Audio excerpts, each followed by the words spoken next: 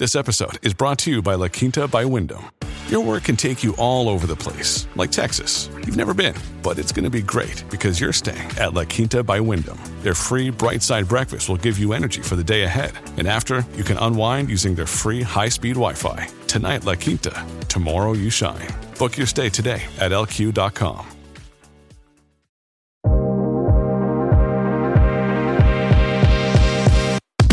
Welcome to the Hollywood Raw Podcast. I'm Dax Holtz, joined by Adam Glenn. Hello. Hey, y'all. What's up? What's up, Dax? How are you, buddy? I'm so stoked right now, dude. Why are you so? Tell them why you are so excited, my friend. It's because, I'm sorry. Who's the number one entertainment news podcast in America right now, and also Australia and Canada and Slovenia and Costa Rica? We are, dude. Hollywood Raw. That's crazy. How crazy is that? It's so cool, dude. It really is. I could not believe it. When I refreshed the charts, which I do 90 times a day, and I saw us go to number one, it was a big accomplishment. I mean, listen, we've been working hard. We've been busting our ass at this. And we're finally, I feel like, kind of making some strides ahead, and people are listening and subscribing, and I see the ratings are coming in, which, by the way, I listen, people, I actually do go and I read your customer ratings and he does reviews. And one of the ones we got from iCatnick said, Adam Glenn is the best street journalist in the business. Always knows his stuff, and celebrities, I love him so. He always gets the best scoop. Let me know that guy's Venmo. I'm supposed to Venmo him. So I appreciate that. Dude, it's been great. I mean, the reviews have been awesome. Keep doing them. But it's just crazy because we've been busting our ass on this for a while now. And here we are, two guys with the help of a Parkville Media. They've been great to us, Pat. It's been fantastic. It's been really, really cool. But, you know, we're going against some major outlets. We're going against in these huge radio companies that have these. Yeah. Disney we're going against. And we're just two guys just trying to work hard. And because of you guys, we became the number one podcast for entertainment news in America, and then as well as other countries. And, I mean, dude, we're going to have to go to Slovenia soon. We're going to be stopped in Slovenia soon. Are you kidding me? It is really funny. India, by the way, we were, I think, number 2 in India. We were one for... I think a couple days, and now we're number 2. But I'm pretty stoked we're that high up in all these foreign countries. This is amazing. Yeah. And I just, again, thank you to all the people out there that are helping us and listening, and we're really having a good time. So thank you. And it really helps out when you guys write a review and subscribe. You don't have to listen. Just subscribe, download to the ones you like, but write a review. It helps out on the charts. And because you did that, we became number 1 this past week. So we're insanely grateful for you guys. We appreciate it. We made some big news. We're in New York Post, the Daily Mail, Just Jarrett, Cosmopolitan. I mean, some of these interviews have been going crazy in the news this past few weeks, and that's because of you guys. So we're really appreciative. And today, I'm excited for today's podcast because this person, as someone who I've been binge watching during the pandemic, I've been watching a lot of YouTube, and this is someone who's really caught my interest. So, we've often told people, listen, we put on some names that everyone knows, you get a star like John Cena, everyone knows his name. However, the YouTube world is a whole different world. It's, and this guy is so crazy famous on YouTube, but maybe not all of our listeners know his name. And I want him to be one of those names that we say and everyone knows it because he's a great guy. He's really fun. We're super excited to have him on. But Mike Malak is on the podcast. He is the co-host of the Impulsive Podcast with Logan Paul, who is obviously super well known on YouTube, but he has now also co-authored a book called The Fifth Vital, which is an Amazon #1 bestseller. It shot to the top of the charts. It's doing extremely well. Mike, welcome. What's going on, guys? I haven't gotten used to all this Hollywood shit yet. I got the Connecticut phone number. I get haircuts still by a barber. Believe it or not, no matter how much you make it in life, you still need a barber to cut your hair. There's no machine for it. We're all the same. We're all the same, but dude, it's cool because you're crushing it. And obviously, as an East Coast guy, it's cool to see a guy who's from the East Coast, but living out west. But you know, you got the podcast and Paul stuff that's huge, getting great guests on there. You have the YouTube series, The Night Shift, which is so interesting just to kind of see your guys' life out there. And now, congratulations, you have the #1 Amazon bestselling book, The Fifth Vital. I mean, dude, what does it feel like to have a book? Are you excited or what? Yeah, I mean, this book was 8 years in the making. I started writing the book in 2012 after almost a decade-long battle with addiction to opiates and OxyContin and heroin. Like a lot of people, obviously on the East Coast, share a similar story or know someone who's been through it. And you know, I knew that I'd been through something. I knew I'd been through a crazy turn of events in my life, and so I just started writing. And fast forward 8 years, and you know, the platform is here, obviously, and we've got the podcast, I've got the show, the YouTube show, and the porn star girlfriend, and all that. So, you know, now all of a sudden it makes sense for it to come out. And I worked with a really, really powerful partner on it. This woman, Riley Ford, and she ran the ball across the goal line. And dude, I didn't know what to expect. I knew people were going to think the story was crazy, but I did not expect it. We were hoping and praying that it broke top 100 on Amazon. And when we saw it start pressing towards #1, I was like, yo, we got something here.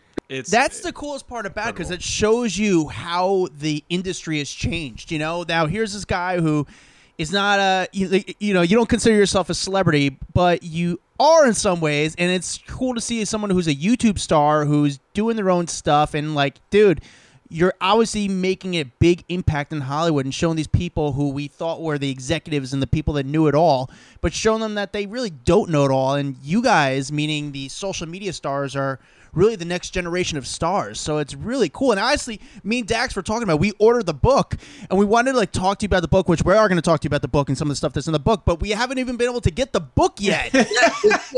Dude, this is fresh stuff. This is fresh stuff. You guys got like one of the earliest interviews about it. I mean, is it a great time to drop a book with everything going on, or is it harder because like guys like us, we ordered the book, but Amazon, it just hasn't delivered yet?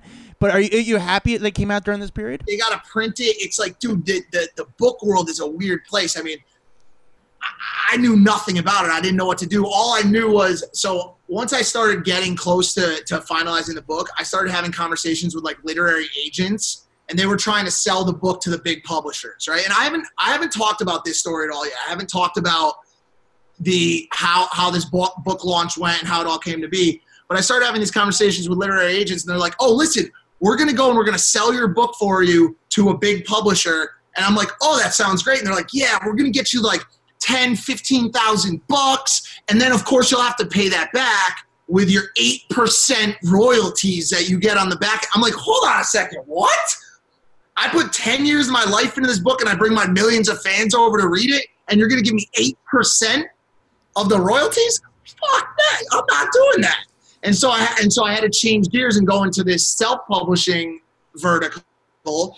And I worked with a really, really strong, partner that's done it 65 times in the past and has already done New York Times. And she knew everything, how to do all the proofreading and all this stuff. But the space is, sorry, I was getting a note that my internet was unstable. Let me know if I glitch out. No, you're good. How could internet be unstable in that house? How is that even possible?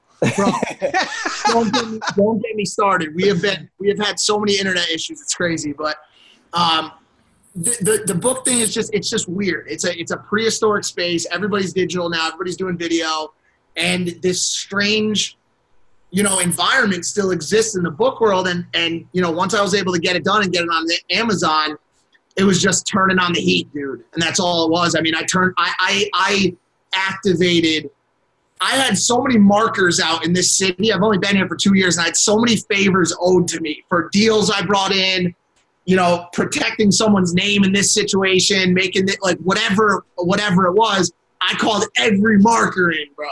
And so when it was time for the book to come out, get Kylie Jenner's best friend to promote it. Get it here, get it there. Get Austin McBroom, the Nelk Boys, all of these massive people who, by the way, reach more people than Brad Pitt, reach more people than Matt Damon, you know what I'm saying? So, dude, I totally agree. We've seriously been talking about this. Like, before we got on the air with you, we have been talking about how, like, this whole industry is so fucking upside down, where we're sitting here and we're praising the Brad Pitts and the George Clooney's of the world, but I'm like, they're not the ones that are bringing in the masses anymore. They're dinosaurs now. Nobody cares. Their story's been told. And when you got the Courtney Cox joining Instagram, now Instagram feels old compared to all the people that have been doing it for a while, the young crowd, the people that are really driving traffic these days. And we're sitting here, and that's why we literally looking at you like, can we get him? I'm not sure if we can get him, because we look at you as you are like the next level celebrity. You are the next generation in Hollywood, and it's almost like Hollywood hasn't realized that yet. Yeah, it's wild. I mean, and it's there's different levels to it too, and so you never really know. Like, you'll have somebody that has 20 million on TikTok and 3 million on Instagram, and they may not convert. And so from a business standpoint, you never really know what you're going to get. But I knew very early, because of the subject matter that I talk about and the connection that I've created with my fans personally, that when I activate on something, it's gonna go. You know what I'm saying? So, like, obviously I've been completely transparent with my fans since day one, completely authentic about all of my struggles, whether it be addiction, whether it be mental illness, whatever. And we've created a really solid fan base, very similar to the fan base that Logan's created for himself. And so I wasn't sure. I was like, yo, it's a book. This is an outdated medium. Like, how is this going to go? And the thing just absolutely took off. And I remember waking up one day and I'm like, I wonder how the book's doing. And I checked the list and I'm scrolling up the list from the bottom, because I went down to 20 quickly. I'm like, maybe I'm down in the 20s or 30s or 50s, and I couldn't find. So I started scrolling up, and I scrolled past Michelle Obama. I scrolled past John Grisham. I scrolled past Stephen King, and I'm like, all right, just stop scrolling. And I get to number 2, and I'm like, how the fuck? How is that possible? It's so insane, dude. That is. There's only one person ahead of me. It was that damn Twilight series, and I was like, all right, I can't beat that. I can't beat that. But you know what, dude? Here's the coolest part, and I totally believe in it. You look at the success. As far as your book is more about your sobriety and your journey to where you are now a little bit. Last year, one of the biggest books of the year last year was a personal development book, David Goggins, which was a self-published book. So it's people like you and Goggins essentially are changing the way the business is kind of created, like saying, fuck you, we don't need a publishing company, you need us. You have an outdated medium. Like, we don't, PR wise, it's like, what is a publishing company going to do for you that you can't do to yourself? I mean, listen, you want to do interviews, you could get yourself on interviews. There's nothing that you can't do yourself. And it's essentially, it's more money. And it's not just the book industry that's dealing with it. Rappers, musicians are dealing with that now. Like, why do I need to sign with a label? I could just do it myself and make more money. Yeah, and make a lot more. I mean, honestly, it's mind-blowing to know how little rappers and artists get of the money that comes in for those songs. And it's the same way in the book world, if not worse. The book world is easily the most outdated program. And I still gave up a very big chunk of my revenue on the book, because there's still a ton of lifting that has to go on the self-publishing side. All of the same stuff, the proofreading, the editing, the beta readers, the cover design, the photography, putting it on Amazon, all the advertising, all that stuff still has to be done. And I knew I have this show, I have my show, I have Logan's business, which dwarfs mine, to help him run. And I knew that when the writer that I worked with came to me and said, yo, I could either help you write it and you can handle all the back end shit. I said, listen to me, take what you got to take. I need you to take this ball and run it home. Get it across the goal line for it. I could have took 100% of all the revenue. I could have. I just personally didn't have the time for it. But, I mean, I've been talking to Dan Bilzerian pretty much daily over the past couple of weeks as he's starting to write his book. So he'll be the next one to go probably. And he's had a ton of questions about self-publishing versus traditional publishing. And he knows Goggins and, was talking about the numbers Goggins did in last year. And if you're a famous person, if you're a celebrity in 2020, 2021, whatever, it just doesn't make sense to traditionally publish it. They can't. There's nothing they can do for you. Except for I cannot put my book on a bookstore shelf in Malaysia right now. You know what I'm saying? Like, I want Malaysians to read my book. I want the people in New Zealand to read my book. You know what I'm saying? Fight a kangaroo or whatever to get to the bookstore. Like, and I can't do that without traditional publishing. But that's the best part of this. No one's going out. No, who's going to a store anymore? Where you go to get stuff is Amazon. So your book is in the perfect spot. No one's going to a Barnes and Nobles anymore. You know what I'm saying? So like, you did it the perfect way. Yeah, 100%. I like to think that, and it's already. I mean, when you traditionally publish, they own you. They literally own you. And not only do you only get 8% on the back end, but they own the rights to your story. Like, if CAA wants to sell my story to be made into a movie, which is going to happen in the next 3 months, I have to ask the publisher's permission if we can tell this. Like, this is my fucking life you're talking about. Yeah. Why does a publisher have any say in how I tell my story? And so I was not about any of that. I would have rather seen this thing flop and hit three buys than giving someone else the power over my life and for me to get 8% on the back end. I was like, no way. So, and by the way, now they're all knocking anyways. Now they want to play ball because they see that I've already done number one and they're like, yo, we could blow this up. Okay, go blow it up, but I want 50% on the back end. Do you know what I'm saying? Otherwise, don't talk to me. I've got a question for you. When you so you said you've been working on this for about 8 years. How much of it did you physically like write down, or was it notes that you took, or what was it? What did you take to Riley at that point? I wrote this whole book. I wrote this. I truly can say that I wrote this entire book. I've always been a very gifted writer, decent in linguistics, pretty good vocabulary, and just know how to tell a story. When I brought it to Riley, it was 4 chapters shy, so 35 chapters. It was 4 chapters shy. I was like, I don't know where this book ends. Like, where do I stop it? And it needed a massive reorganization.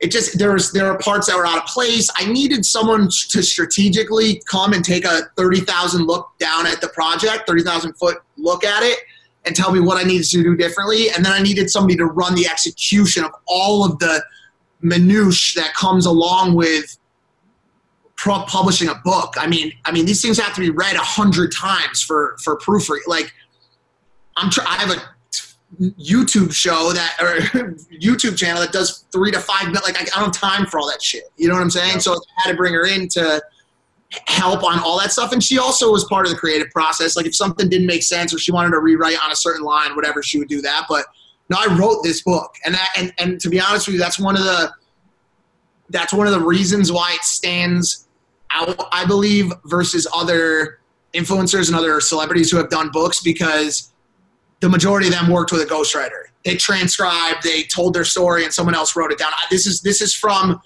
me sitting at a computer with my hands covered in tears to a point where I couldn't continue typing because of how it was burning my soul to talk about the content matter in this book, and you could feel it as you read it.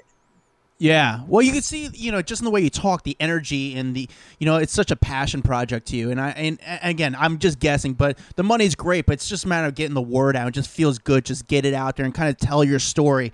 I mean, I heard the interview you on Impulse when you even talk about the book, you get emotional about your story and your journey. And also it's kind of like, you're almost at the finish line, but you're not at the finish line because you have so much more life to live. But it's just like, damn, look how far I've come. And for me, it's actually very inspiring because, we're roughly the same age and we're both East Coast guys. And to see what you've done is pretty crazy. And just hearing your journey with drugs. Now, I never really had a drug issue, fortunately. I've done my shit, but it's never. I've been around it just as much as we're East Coast dudes. I've been around the opioids and everything like that. I still know people that have insane issues with it, that it's just, I've lost a lot of people from it. And when did you know it was becoming a factor in your life? Like, I think roughly around what age were you starting to see things starting to change in your life? I mean, I was 17 years old in 2002. And I would consider that kind of to be ground zero for the opiate epidemic. This was when Purdue Pharma was absolutely burying cities in prescriptions to OxyContin. And like, let's not sugarcoat it. The entire opiate epidemic is attributed to one brand and one drug only, and that is OxyContin, made by Purdue Pharma in Stamford, Connecticut. One pill, one brand created an epidemic that continues to kill 60 to 70,000 people a year, which is one of the leading causes of death in this country. It's depressed the average or median life expectancy because of how many people are dying. More Americans have died from this epidemic than World War II and Vietnam combined. I mean, this is a story that's not being told. And so in 2002, when I was 17 years old and in high school, these drugs absolutely devastated my town of Milford, Connecticut. And, you know, I watched the people above me go through it. I watched the people below me go through it, my entire graduating class. But, you know, at first it was something we did. You know, I had been through a lot of traumatic accidents. I had opiates in the hospital, and I realized that they made me feel calmer and slowed my own anxiety and other mental illness that I dealt with in my childhood. And so when they hit the streets, I didn't think twice. And I tried it once, and it was a horrible choice. But before you knew it, I was caught up in this just horrific addiction to opiates that probably really started to show my senior year of high school. I was a kid. I was 18 years old. I would be in, you know, second period of high school, shaking and sweating uncontrollably, vomiting. And I wasn't the only one in my school. There was a large percentage of my graduating class that was addicted to OxyContin by the time we graduated. And then from there, it was off to the races. You know, once Purdue pulled the pills back off, they finally realized that they'd overmarketed, oversaturated, and put out this dangerous pill. It was too late. And by the time they pulled it off, people moved to heroin, and then heroin became fentanyl. And you have Mac Miller go down. You have, you know, everything that you've seen to today, you know, up until today. And so I was there in the beginning. I was there when there was no conversation. There was no task force. There was no DEA watch out. There was nothing. It was just me, my three friends, my three best friends, and this pill that people were trying. And, you know, we got caught up and made some bad decisions, and it led to a decade-long struggle for me. And I'm lucky. I'm the luckiest. You know, can't count on both hands the amount of high school friends or elementary school friends that I've stood next to their bodies. You know what I'm saying? I've been to all the wakes. I've been to all the funerals. I've hugged all the crying moms. He had stopped a year ago. What happened? First time back, fentanyl batch, dead Christmas Eve. I've been through the whole, all of it. And I'm lucky, you know, and you know, a couple of my close friends from elementary school, they're still struggling with it. So, I was young, man. I was young when I got started, but, and it was a long fucking ride. So what was the moment that you were like, this is my rock bottom? Because I always find that to be the most interesting story. We had Brandon Novak. I don't know if you know who Brandon Novak is.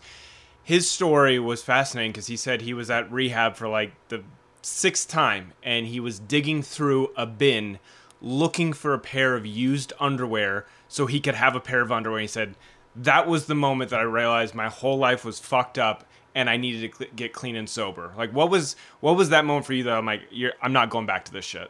So mine is two-pronged, and the first one is just a crazy situation, and I attribute a lot of it to that. But when I was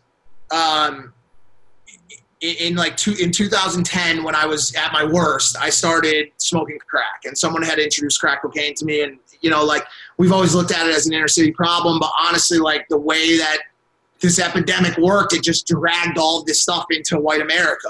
And in my town, we saw crack cocaine show up. And I had tried crack cocaine, and in the weeks leading into that, my grandfather had started to get very, very sick. He had Parkinson's disease. He had dementia. He was my mother's best friend in the entire world.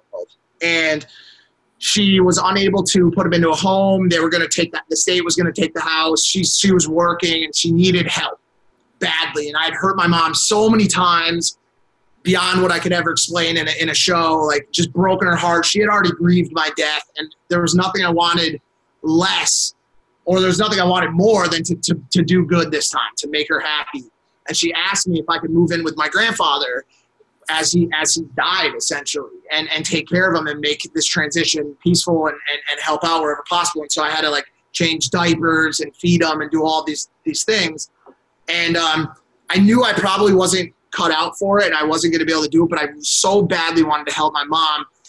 And so I did good. I did good, but there was one day where he would sit in this recliner all the time, and there was this one day where he was down there, and he was yelling over and over again, help me, help me, help me. He couldn't get out of the chair. He was stuck in the blankets. He probably had piss and feces all over his, it was just a disaster. And I was in the attic smoking crack, and I was too paranoid and too scared to go down and help my grandfather, so he begged for help. And I mean, that demoralized me to a level that I can't ever really. That's insane. And so that was kind of part one, and I marked that in my brain. I noted that and realized that by this point, this is 8 years into addiction now. I'd already accepted death. I'd already accepted all the collateral damage that my addiction was doing to other people. I accepted it, but that was one thing that I never forgot about. And then maybe 3 months after that, I was on probation. I was on court order probation, and about 3 months after that day, the probation center I was at changed my probation officer. And I thought nothing of it. I was always a good talker. And so every probation officer that I gave dirty urine to, I would have the same excuses. Oh, I'm going to do better next time. I had a falling out with my mom. A lot of stress from this, stress from that. And they would give me chance after chance after chance. And in 2010, I got introduced to my new probation officer, this woman, Ellen, in Milford, Connecticut, Milford Probation. And I went to her for the first time. She said, "Good to meet you." She gave me a cup to pee in. I peed in the cup. She called me back the next day and said, "Hey, your pee test came back positive for benzos and opiates and cocaine. Don't let it happen again. I'm just telling you right now." And a week after that, or 2 weeks after, for my next appointment, I went back. I peed in the same cup. Gave her the cup. The results came back the exact same way, all 3 drugs. She called me the next day after I took the test and said, "Hey, listen, Mike, your test came back for benzos, cocaine, and opiates. Tomorrow morning, you're going to come into the office and you're going to surrender yourself for your 5-year jail term. You're going to do your 5 years in jail. Or you can go to detox tomorrow." And I said, "No, fuck that. That test is wrong. You misread it. I didn't do drugs. I want to take another test. I want another try at that." And she said, "Tomorrow morning, Mike, I'll be waiting for you." Hung up the phone. I looked at the phone and I said, "What the fuck just happened?" And my probation officer pulled my card. She said, "You're done. It's not going on anymore." And luckily, it was a combination of life events like my grandfather and someone saying, "Yo, your run's over." And I went to rehab, and I went to detox first for 5 days and spent the most disgusting 5 days. How was that detox experience? Where I was in Connecticut, and what was the vibe? What's the difference between detox and rehab? Is it 2 different things, or Yeah, detox is your medical portion of the experience. And so after being on OxyContin, heroin, prescribed methadone, Xanax, crack cocaine, I was drinking a liter of vodka a day. I needed 24-hour supervision for the first 7 days after I stopped using drugs. That's detox. That is where you go to see people turned into the lowest being of this world. It is where muscle, brain, mind are broken, are snapped, as you try to rid yourself of the toxins that your body has become completely dependent on. And so I spent 5 days at SCRC in New Haven, Connecticut. It is a inner city, state-supported detox. It is not a fun place. You're next to not very fun people. I spent 5 days, throwing up on myself, shitting, pissing the bed, horrible tremors, nightmares, sweating, all of the things that every addict has vowed to never do. I did. And then when I left there, I went into a 35-day longer-term treatment facility to start to rediscover what life is outside of alcohol. And so ever since rehab, you kind of took a total turn and been sober. Are you completely sober, or? Completely clean and sober now. I've been clean of all drugs since June 23rd of 2010. And so I'm coming up on 10 years in June. But throughout that time, I ran my own plan, and there were times in there where I always had known that alcohol wasn't my drug. When I went, I had a couple drinks, and I took that first risky drink that you should never take as an addict. It didn't make me want to use. I've always felt like that part of my life has been removed from me. It makes me sick to my stomach to think about the things that I've done in my active addiction. Disgusting things that are all in the book. But for some reason, I got kind of complacent when it came to alcohol. I would go out once or twice a week, especially in LA. I would have a couple of drinks. It never turned into any issue. I never drove drunk. I never did anything stupid. It was always this kind of relaxed thing. And to be honest with you, I could still be doing it. But in the beginning of this year, at the end of last year, I realized that it was keeping me from operating at the top of my game. Those 2 days a week where I was sleeping late or nursing a slight hangover or whatever, it messed me up. And it messed with my creative, it messed with my ability to perform, and it messed with my money. And I don't like that. And so on January 1st of this year, I made a decision to give up booze completely as well. And so now I'm completely clean and sober of everything. And that's so. I gotta imagine that's gotta be so tough with all the temptation. I mean, here you are, you're dating a porn star, but you're also around. You know, Logan's a good guy compared to some of like the other guys that, you know, as far as the social media stars that are around Hollywood, and just not even social media stars, LA.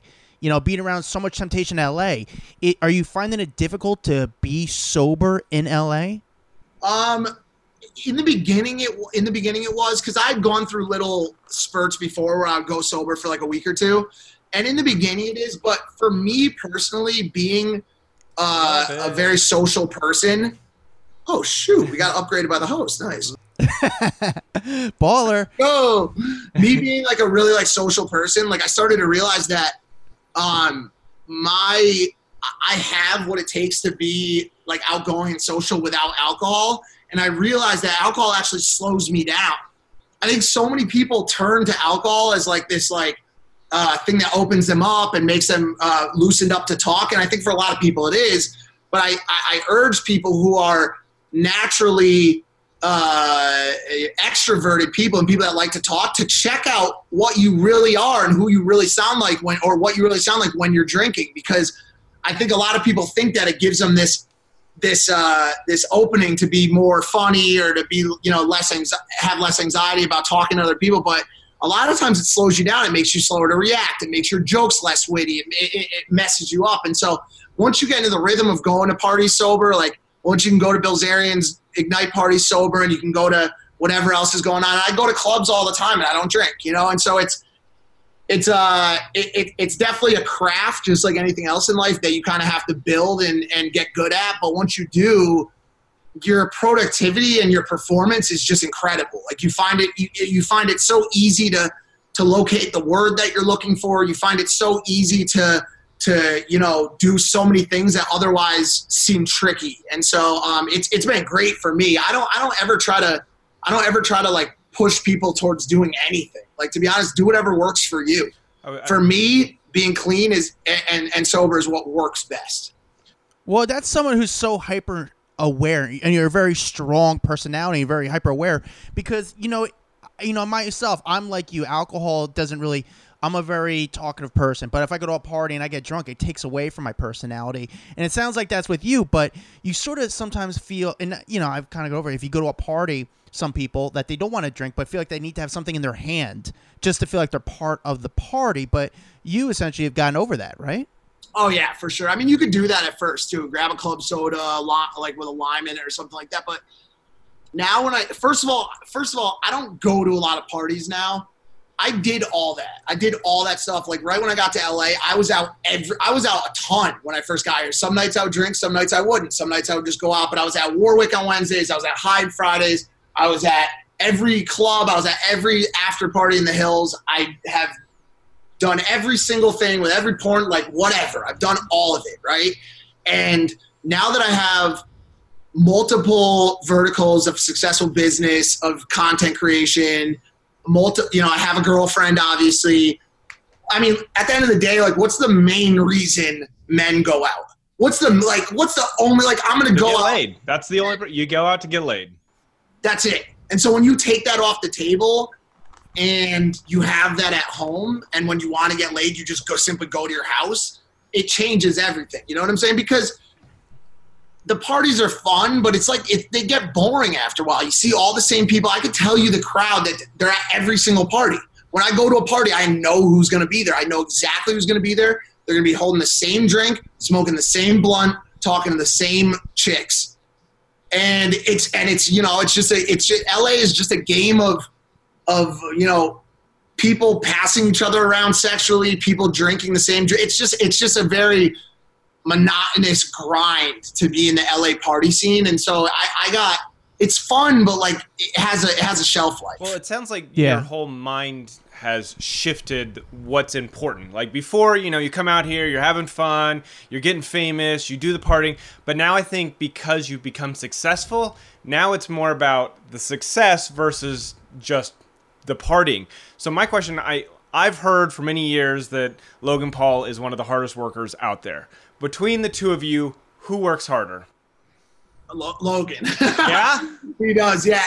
And so for me to be able to say that with a straight face is crazy, because we got started yesterday at probably like 9 a.m. with meetings. We filmed 2 podcasts. I filmed my night shift. I edited it personally. I worked on press for the book. When I say I started yesterday at 9 a.m. and did not close my computer until 1 a.m., that's the truth. Today started, it's been the exact same thing.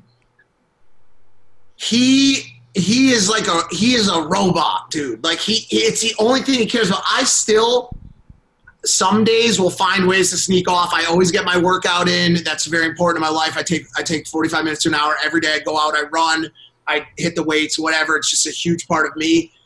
He quite literally will push off everything. I mean, he will push off everything in the pursuit of being the best in the business. And I've always been more of a believer of like work hard, play hard, and finding that life balance. And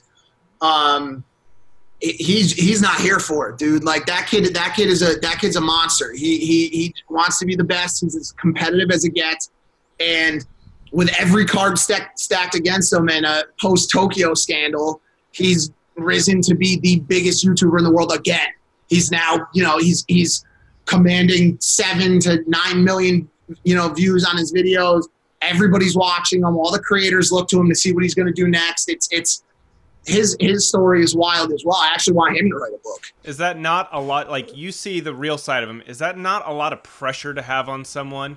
Because you're a part of it. You're in the creative team. Does that not make you feel like, shit, we have to go out there and we have to change the game. We have to come up with new stuff that no one else has come up with all the time? I get to cheat.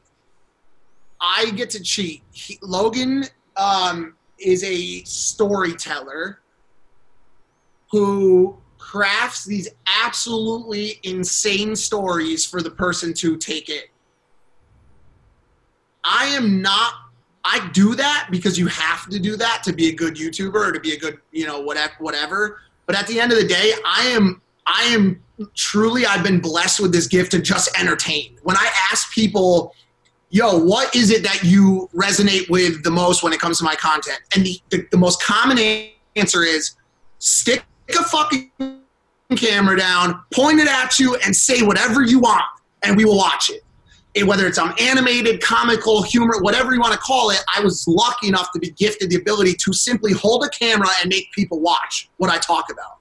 And so whether it's the passion, the energy, who knows what it is, right? But Logan, well, he's also you connect with him a lot and you love his story. He knows that for him to be at the top of his game, he's got to produce these insane storylines. And he's the master of it. He's the master of creating a short form story that you see the beginning and the end of in that vlog. And he's incredible at it. And so I've learned from him endlessly.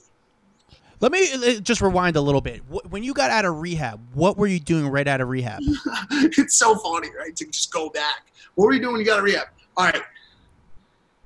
When I got out of rehab, I had absolutely no idea what I was going to do with my life. I had a 400 credit score. I had no car. I had absolutely nothing. I had no friends because I had to leave them all behind in their own addictions as they figured themselves out. My family hated me. I had no job, no college education. I had nothing. I had my mom to drive me to AA and NA meetings. That was it.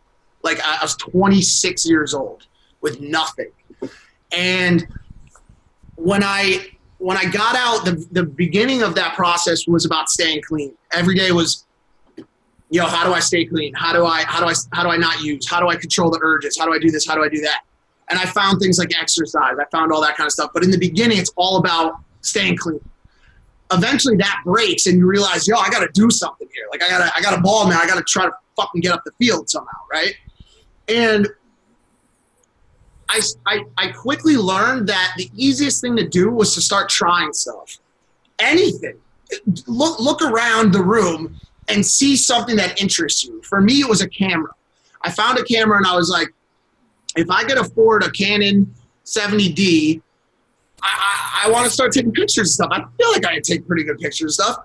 So I bought this camera, and when people said to me, what do you do with that camera? I said, I am a wedding photographer. I'm a wedding photographer. They were like, what do you mean? Like, you shot weddings? I'm like, yeah, I'm a wedding photographer. I never did a wedding.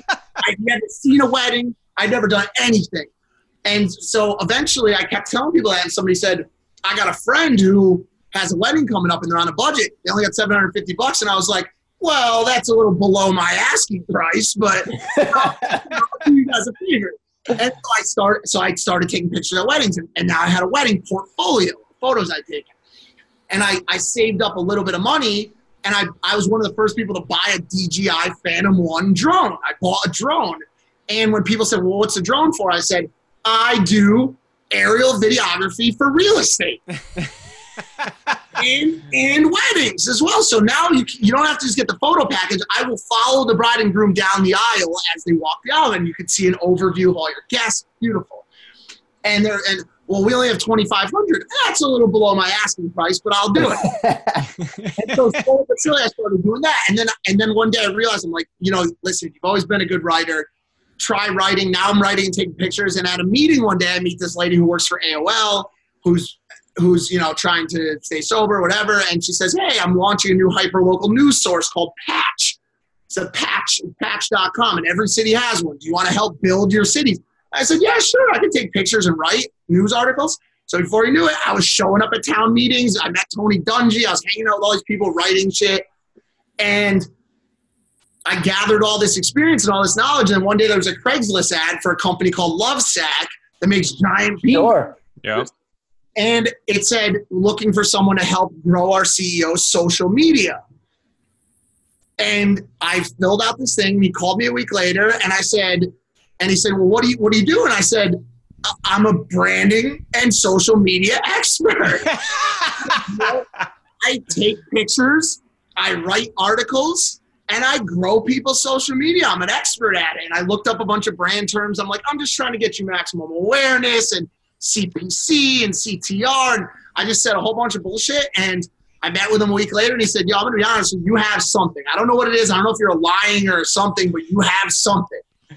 And a couple weeks later, I started working for Sean Nelson, CEO of Lovesac. A year after that, I was a marketing manager for the brand, which was at the time a $50 million annual brand.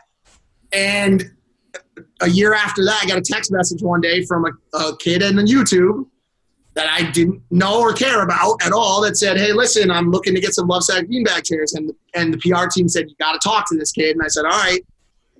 And it was Logan Paul. And we had a conversation, and before you know it, we struck up a friendship, and it went from there. There's a lot of stuff I'm not talking about, endless thousands and thousands of hours of hard work of actually getting good at the shit you told somebody you were good at. All of that stuff comes along with it. But at the end of the day, it was about trying new things, and more than anything, finding a way to exude the utmost confidence in what you're doing. Anytime you ever ask somebody, how do you get into a strict nightclub? I don't stop at the bouncer. I walk past them. Oh, you need to see my ID? Yeah, sorry, man. I'm moving. I'm going into the club. I'm not here to talk to you. I'm here to go into the club. Don't wait for the dude to let you into the club. Go to the club. Yeah. And that's what I did. I just kept going to different clubs and saying, yo, this is my club now. You know what I'm saying? And eventually I had put enough pieces together And I joined this club, and soon enough, you know, who knows? Like, this club won't be big enough anymore for me, and it'll be on to the next club. And some billionaire on a boat will be like, "What do you do?" I do venture capital. Yeah, but wait, you don't have enough money to do that. Well, this is a little bit below my rate. No, you got to be thinking bigger. You got to be the billionaire on the boat. That was a great story. Yeah, exactly. But I mean, I will get there. But it's just life is all about just exploring.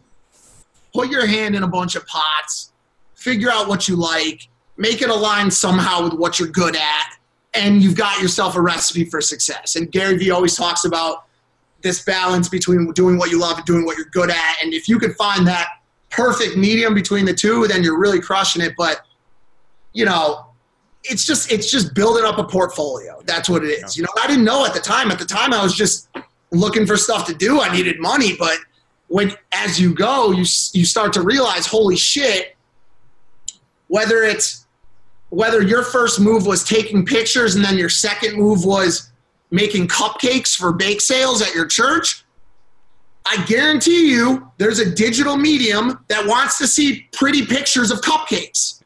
You know, it's just the fact of the matter. You're in, find your combo, find your niche.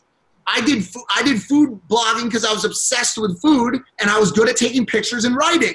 And I started a food blog, and it became a massive fucking food blog. And I did it for a few years because it was just something that was interesting to me. And so it's you just got to try stuff. If you sit there and you get your liberal arts degree and you think, okay, at some point I'll probably get a job, like, it's just not enough. You got to get out, you got to try shit. Yeah, you take massive action rather than just talk about it. You actually have to actually do it, and then things start to happen, you know, and you start to go down different paths. I mean, so when people ask you what you do for a living, I guess you just say you're, well, now an author, but you're a YouTuber. Like, how do you describe how do your parents describe what you do? I don't even know. I mean, that's a good question. I mean, I'm sure my mom would be happy enough to say he's still alive. So obviously they're both intensely proud, and that makes me super happy. But I guess I would say I'm a digital entertainer, but that really doesn't cover it because I'm an author now too. I really haven't thought about like a title for it yet, but I do hope that it continues to be someone that inspires people and someone that makes people feel like they can get through what they're going through. And that's been the biggest thing that I've been able to take from this whole experience, has just been whatever it is about my voice or my story or whatever it is, people relate to it and they see inspiration in it, or they take inspiration from it. And just the feedback that I've gotten on the book and on the podcast from these people who have felt like they weren't going to be able to make it even one more day, or they couldn't stop cutting themselves, or they couldn't stop shooting up, or whatever it is, and them telling me that my story or my book or the way I spoke about depression or anxiety made them feel like they could go one more day here. That's been the most immense gift that I've been given. Like, it's like the security, financial, like all that stuff has been great, but just knowing that it's not one of those situations where somebody's like, yo, you could have a really big impact on the world, or if I play my cards right, like I could save somebody's life. Like, this shit's happening right now. Like, right now, people are reading the book cover to cover and saying, yo, like, I could do this. I could do this. If I get cleaned up, if I stop shooting up, if I stop sniffing cocaine or whatever problem these people have, I can put one foot in front of the other long enough to build something for myself and be more than I ever thought I could be. And that makes me feel good. It makes me feel like I've accomplished something while I'm on this spinning rock. You know? Do you feel that YouTubers get the recognition they deserve? Like, and I just mean in general, because like I'm wondering, like, now that you are a #1 bestseller, Amazon, do you feel that it takes something like that to get people's attention? Because it's almost like when we sit here and we talk about celebs, you know, both Adam and I worked at TMZ for years and years and years. We covered every celeb under the sun. But it was like the second we would bring up someone that's a YouTube star that we feel that we are genuinely fans of, it was almost like, oh no, they're not, we're not going to cover them. So do you feel that you get the recognition that you deserve? Yeah, I mean, it's always been like an ongoing like conversation, especially between me and Logan, as to like where he, for example, because it's obviously been a lot of him the whole time because he's massive, one of the biggest celebrities in the world. You can't argue that, where he fits into this puzzle, and the way he or I get treated at parties by traditional celebs, the way we get treated by publications, the way we get treated by television. It's all very transitional. It's all very like new, and people are still trying to figure it out. I think within the next couple of years, it'll be a locked done deal. The internet is what drives all of the culture. The internet is what drives all of the conversion. Brad Pitt can't sell a product. These kids are the ones that do all of it. This is it. This is the new celebrity. This is the set of celebrity now. You know what I'm saying? And nobody can argue that.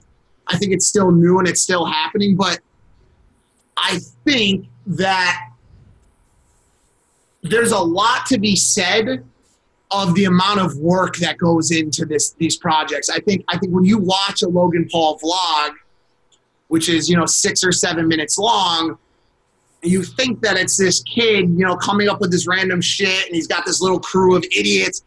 The reason why all this stuff works is because he works at a level and works with people that are at a level that are of the utmost professional quality. Okay, I mean, like normally you have a Logan Paul, say it was Brad Pitt back in the day, or whoever it was.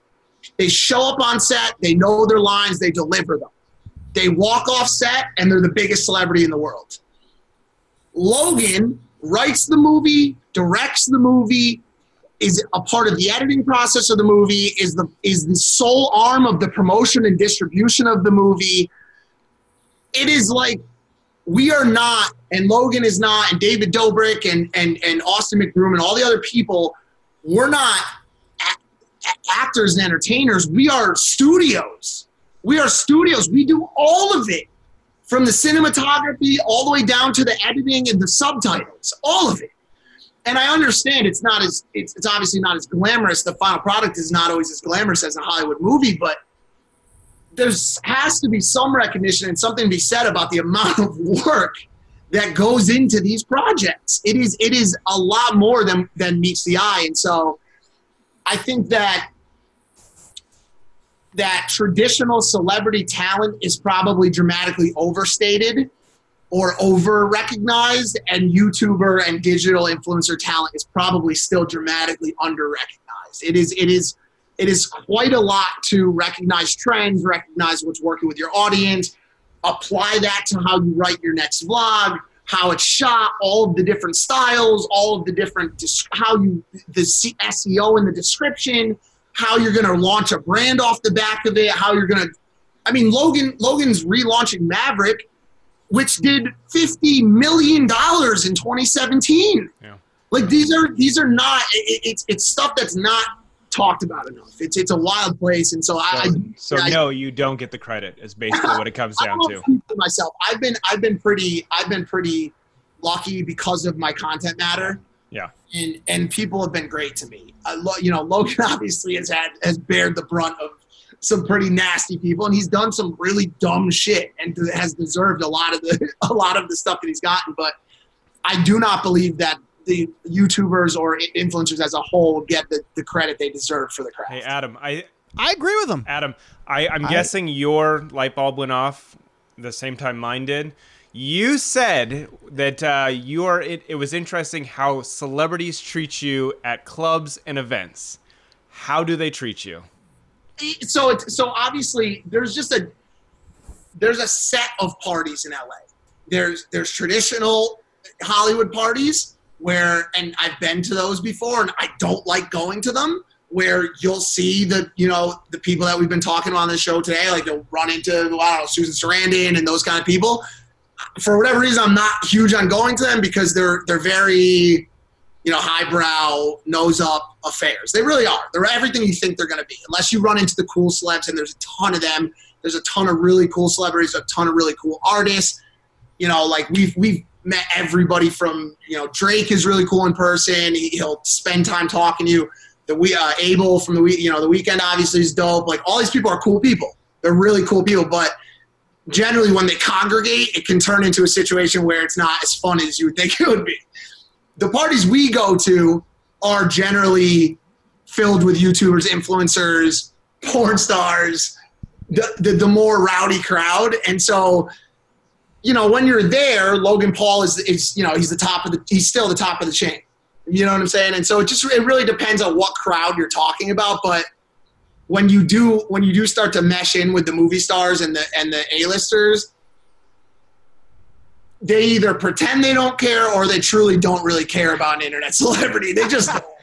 Yeah. They just don't, dude. They're working with Warner Brothers. They're getting massive checks for movies that are getting global recognition. And, yo, I'll be honest with you, these people might be on a TV show that everybody watches, but I'll tell you what, not as many people as watch Logan Paul vlog. No one's talking about that. And the vlog costs a lot less money to make. A lot less money. And that's the crazy part about it. It's show business. Show business. At the end of the day, it's got to make profit. At the end of the day, Logan's creating a show that costs pretty much absolutely nothing, where these production companies, these studios are spending millions, hundreds of millions of dollars for shows that literally are getting not even 1% of the views that Logan gets. It's crazy and it's insane, but but it's interesting because, you know, again, like Dak said, we both came up with TMZ, and TMZ, when TMZ first started, obviously was covering a lot of LA nightlife, the cameras outside all the clubs like Warwick and stuff like that. Now I know we're in quarantine now, but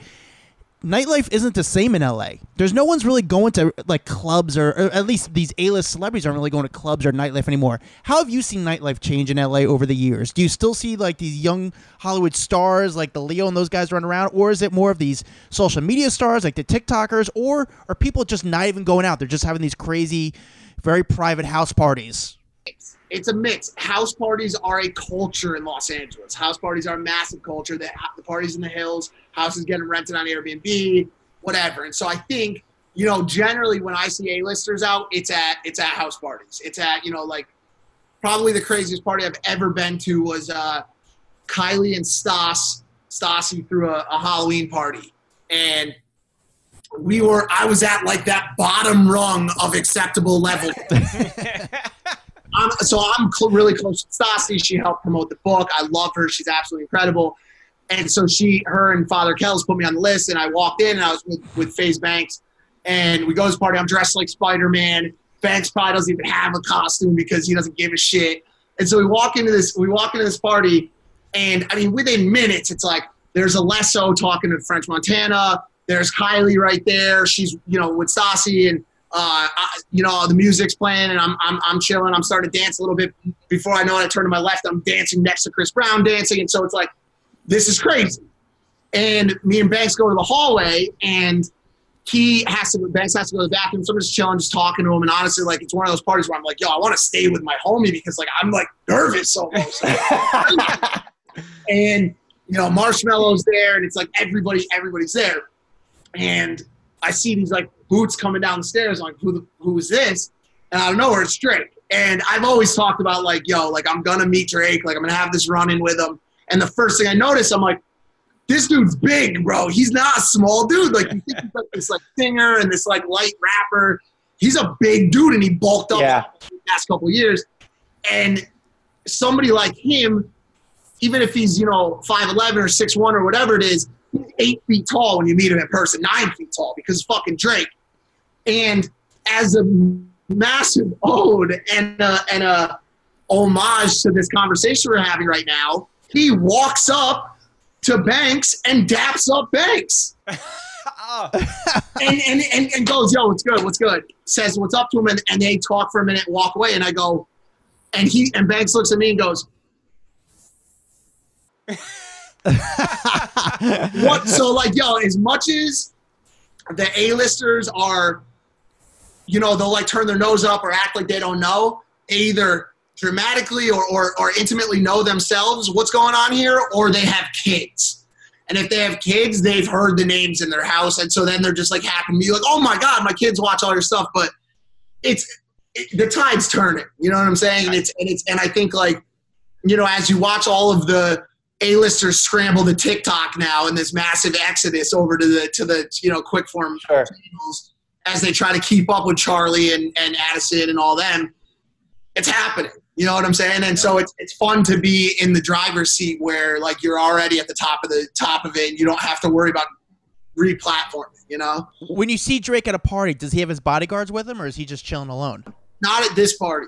Okay. I would assume normally they would all have. I think Chris had his bodyguards with him, but this party, dude, there's a lot of parties in Hollywood where if you know anybody, or even if you don't, you can just walk in if you know where the house is. Like it's one of those. This party was like, dude, you weren't even getting into the inner gate to get to the gate to get into the house. You know what I'm saying? So it was like, it was cool because it gave you an opportunity to talk to everybody freely, and but like our whole crowd, like all the big dogs were like, Dobrik was there and his whole squad, and all the Instagram influencers like Stas's crew and all of them. And so that was a party where I was like, damn, dude, like we're like here, we're out here in a major way, dude. Hey, dude, I get it, man. It's one of those things where it's like growing up, it's like you never thought, especially you. I mean, your life changed with one email, and all of a sudden you see you're around these people like, fuck, I'm in the game. I'm in the biz. So like, this when is you're crazy. In this party, is there an unspoken rule of like, don't bring out your phone? Or because all these people are Instagram famous and like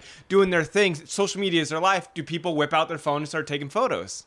Hell no. No, there's a photographer there. And dude, that scenario of asking for pictures at an A-list party is the most like the last thing you ever, once you get to that level, the last thing you ever want to do is be the person, unless you're so big. Like if Drake walks up to David Dobrik and says, let me get a picture, that's the dopest moment ever. But as you play in this like moderate area, the last thing you want to do is be a fanboy. And so there was only one time I think I was at one of Bill Zarian's Ignite parties, and I randomly, in the right place at the right time, with no one around, ran into Scottie Pippen. And I was like, dude, like, I watched you my whole life, bro. I watched you and Mike control the court my whole life. You were like, like everybody else freaks out when they meet, whoever. But for me, I was like, damn, Scottie, number 33, Chicago, this is crazy. And I go up to him like, yo, Scottie, I hate to do it. I hate to be this guy because I never do it. But I was like, is there any chance I could get like a quick picture with you? There's no one around. Like, can I get a quick picture with you? And he goes, nah. I was like, that is the most horrible thing that's ever happened to me. Like, I turned around and walked away. Like, I was so sad, dude, that I first of all that asked him, but then also that he said no.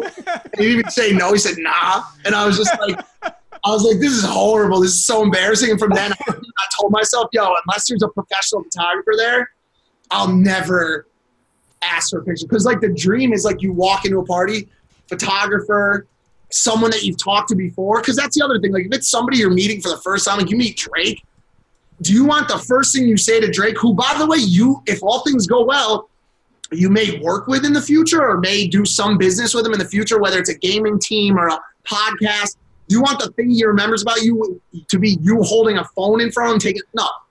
So it's, there's definitely an unspoken rule of do not ask for pictures with other celebrities unless you're bigger than them.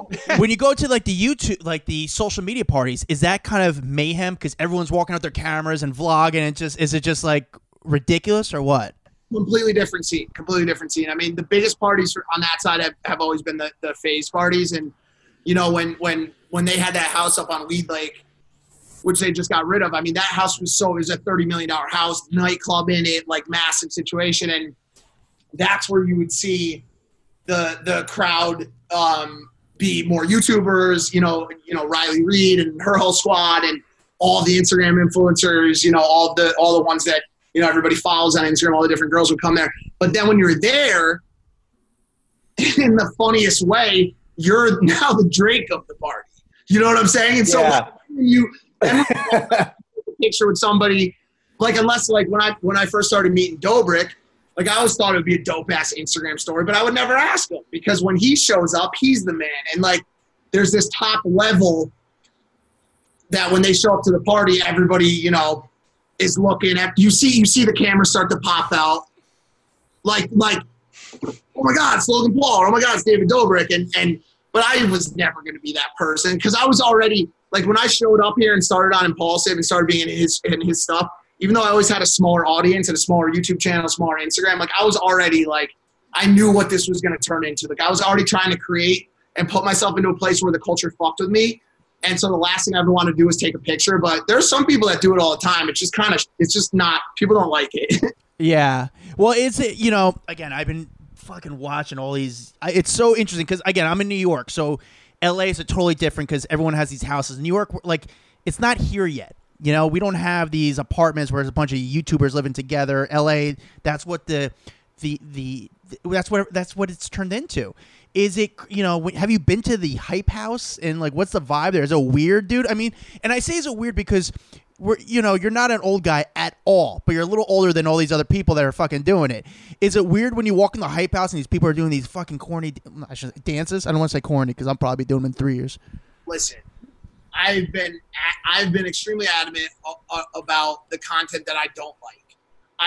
I will never do a TikTok dance. If I do a TikTok dance with Logan, it's being complete idiots. But if you ever where I'm doing a TikTok seriously, please find me and punch directly in the face, bro. Bro, like honestly, like, and I don't hate on it. I don't hate on it. And by the way, kudos, congratulations to all these people that are racking in 50 million. I've seen some of the videos on that channel with 1 billion views. You're telling me an eighth of the planet has watched it. I don't know what is going on with the TikTok numbers. I don't believe in any of it. I have always wanted to create a brand for myself that the culture likes and that can spin off into clothing, into books, because people truly feel like they're getting the real me. That's all I've ever wanted to do. I came on the scene and I wanted to be real. And I've never met Charlie, which is surprising because she's from Connecticut as well, which is so from Greenwich. But I've spent a decent amount of time with Addison, out at parties and stuff like that. And they're all cool. I've spent time with Bryce Hall, a bunch of the other. We've gone on vacations to get our trips together for content and stuff like that. We've been to Miami and all these other places. Listen, they're kids and they're doing a great job. It's just it's weird. It definitely is weird for me when I walk into the situations where you're at the TikTok house and one of them pulls out a beer and they're all like, and I'm like, bro, 10 years ago, I was trying to shoot beer. And I'm looking around and I'm like, I can't be here anymore. This is too strange. I shouldn't, because there'll be parties where they'll show up. And even though they're 17 years old or whatever, they'll show up to the party. And mine and Logan's stance on it has always been good to meet you, get away from me. I don't want any of that. I don't want anybody to take a picture. I just do the kiddie shit. I hope you crush it. You and Ryan's Toy Time, I'm big fans. Do your thing. I just want to make real content for real people. And I respect them. I think they're crushing it. But there's got to be a shelf life on this shit. That's the thing I wonder. Can the TikTok actually last? Especially, I think the dances were an issue for TikTok where it's not really helping it. That's people that's what TikTok is. It's all about dancing. How far can we just keep doing these dances where people just get exhausted from it? I believe that TikTok truly democratized mediocrity. Anybody in the world, and I'm not taking away from their top stars. Charlie, great dancer. Addison, great job, great whatever. But anybody from the bottom of the barrel to the top of the world has the same talent on TikTok, because all you got to do, there's some great dancers there. There's some comedians that have been using it properly. But when you're taking someone else's song, a dance choreographed by someone else, and combining it in front of a forward-facing iPhone camera, it's got to be limiting the creativity that's going into this shit. And I've seen some creative stuff there. But how long does it last? Where do you go next? If I'm Charlie D'Amelio, or I'm Addison, or I'm one of the other big dogs, I am right now locking down my brand message, locking down who I apply to and who I want to watch me, and I am re-platforming as much of that audience to YouTube, to a place that's not going to go away, to a place that it supports your differences, supports who you are as a person, and people can actually spend time relating to you. And some of them are doing that. Some of them are creating YouTube channels that will have a lot more longevity, because I honestly, like, even the TikTokers will tell you, I don't think TikTok's going to be around another 18 months. Like, this shit's got to have a shelf life. Do you think those kids are actually paying for the houses they rent, or how does that work? Investors. There's VCs and shit that have purchased these kids. A lot of these kids have signed away a percentage of their existence on this planet to VCs that house them. Once again, amazing job to the venture guys. Wait. So they're signing away whatever money they make on social media? But not all of it, but there have been smart managers and smart teams that have gotten ahead of the curve, signed talent, take a percentage of that revenue that comes in as a result, and that's what pays for the houses. And then the managers make money off of it. It's the same scenario as any other part of show business. This city, as much as it seems like it's built upon entertainment and personality and all that stuff, it's business just like anything else. And I get to see the ins and outs of the top level of it, because no one has commanded more interest and business infusion and collaboration requests than the kid that sits next to me. I mean, the biggest dogs in the entire world, the billionaires, everybody, especially prior to Tokyo, and obviously things have changed a little bit since then, but I mean, in those days leading into the end of 2017, I mean, we had some of the biggest venture capitalists and business guys in the entire world just foaming at the mouth to write a $50 million check to infuse this company. And so it's like, I think people see a bunch of little kids, but this city is the real deal. This is the real deal. It's just, I mean, you look at Shot Studios and what Johnny and Sammy have put together, and it's like Warner Brothers 50, 60 years ago. I mean, these are going to be the companies that are starting now that are going to be the studios of the future. And, I hope that Maverick and what we're building here is one of those as well, and is mentioned the same way. But people aren't stupid. There's a lot of people making a lot of money off the backs of 17, 16, 15-year-olds right now. You're preaching to the choir, man. I believe in it so much. I just think the times have to change soon, and it's going to. It's just, there's a lot of dinosaur. It blows my mind, because like I see it. It's like, I'm seeing what's going on. It's crazy. I have last few questions, because I'm a fan. You guys recently went to Miami for the Super Bowl. You guys went on a plane. It was a bunch of other influential people that are on social media, from the Nelk Boys to some of the TikTokers, and it's fun to see you kind of fuck with the TikTok people and call them the TikTokers and shit. I love it. Who pays for a jet like that? When you guys all got on that plane, it was a private jet. Who pays for the private jet? Brands usually, like, anytime you get a conglomerate of millions of followers, like once you get to a place where you're like, yo, this plane currently has 250 million followers or subscribers on it, brands are, 100,000 here, 100, they'll pay for it. So if you look back at the stories, I think we shouted out one of the hotel companies or like real estate companies that gave us housing. There's a lot of like mid-level people involved in this industry that you'll never hear about, but that make more money than maybe even than us, running these like strange shady deals. You know what I'm saying? Like, yo, like I've got 100 influencers that are about to get on a plane. Like, you could pay for the plane and give me 100,000 on the side, and I'll get all of them to post. And they say, wow, it would usually cost me $6 million to get all of these people to post, but you're going to leverage your relationships to get it done for $400K. Here's $300,000. And that person walks away, and the influencers get nothing but a free plane ride. There's a lot of, this is a shady city. You know what I'm saying? And the influencer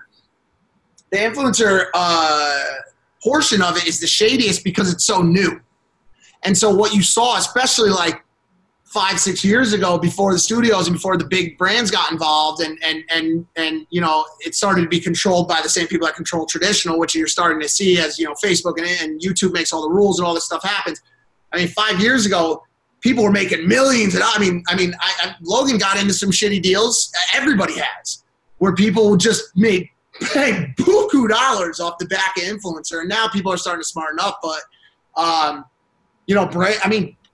dude, I think you guys would be blown away by some of the numbers. Oh, I'm sure, dude.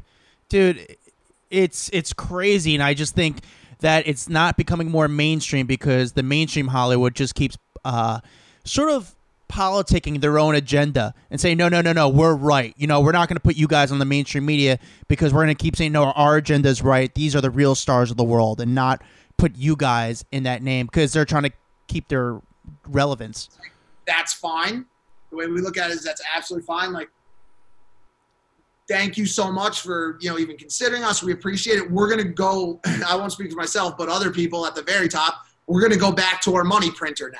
And we're just going to keep printing money. So, like, have your shows, have your 220,000 viewers. We're going to have our 7 million viewers, and we could coexist. Like, have a good time sticking to your guns. Have a good time saying internet and influencer is not the wave. And we'll command Super Bowl-sized audiences for our shows and reap the benefits of it. You don't want to play with us, then don't do it. You know what I'm saying? So, like, this isn't me speaking, but I've had enough conversations with the big guys, and obviously, at the end of the day, we still have a boss, and that's Susan at YouTube. There's a lot of stuff I wish I could show on my channel. I can't. There's a lot of money I should be making off the ads that run on my 5 million view videos that I'm not getting. So yeah, are we still slaves to the system? Are we still, is YouTube still my boss? Yeah. But you're starting to see that change too. And in 6 months, we're going to be having a full breakdown conversation on OnlyFans and what that's doing. I am watching girls right now making $150,000 to $200,000 a week. A week, bro.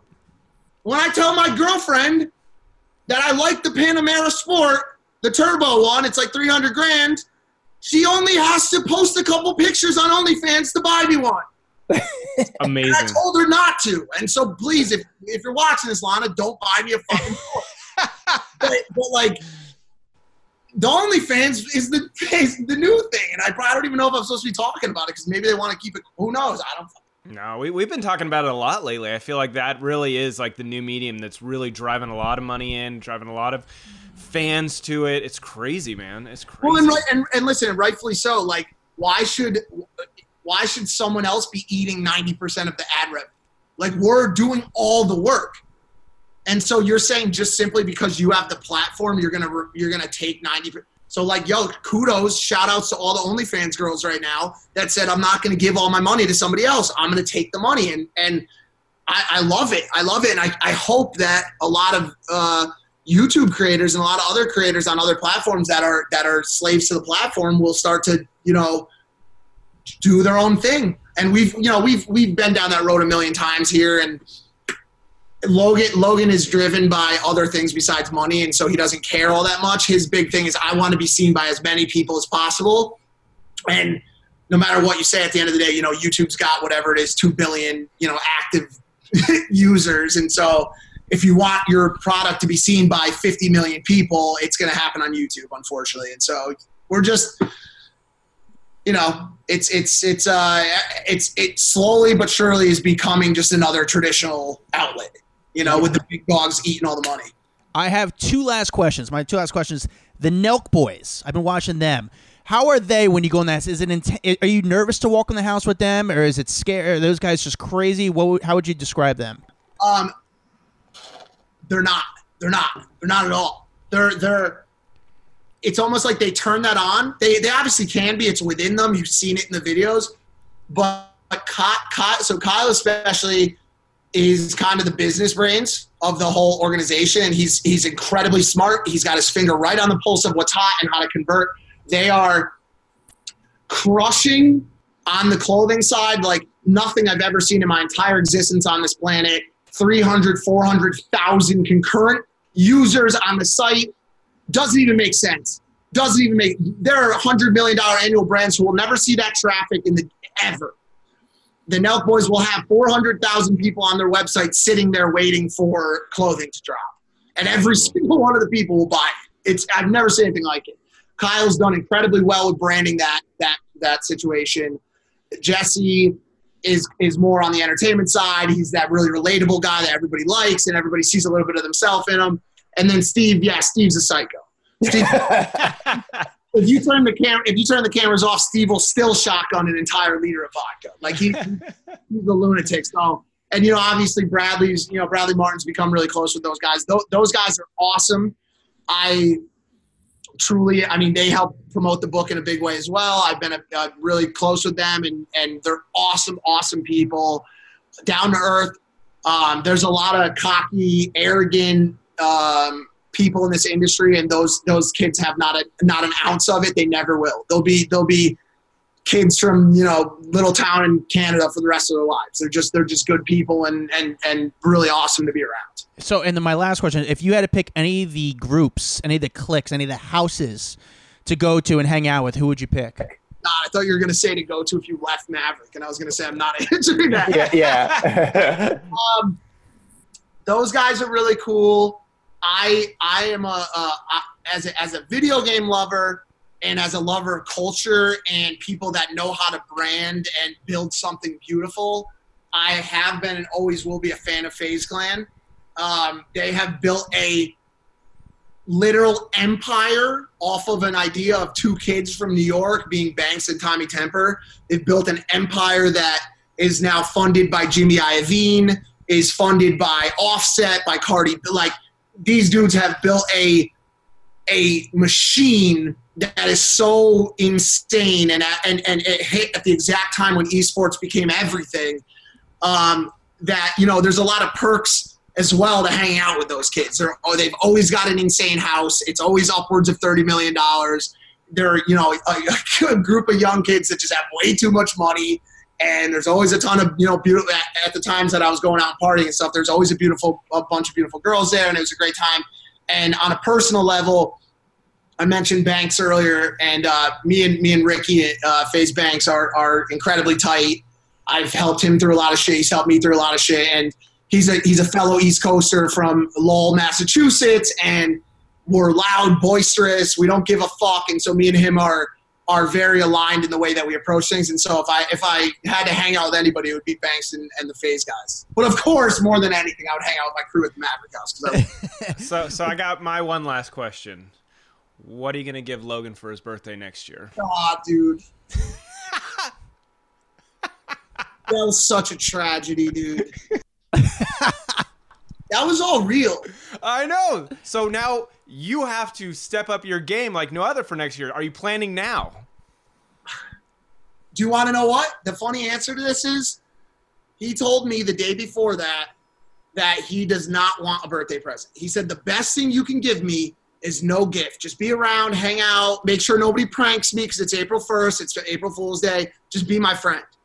And I said, I got the gift that's going to change it, man. Like, this is the one that changed it. And the ego in me was like, yo, he's going to love it. He's going to talk about it. Like, he's going to be so happy. Next year, he ain't getting shit. Not giving him anything, bro. Yeah, I probably won't even be around for his birthday next year. I'll take off, dude.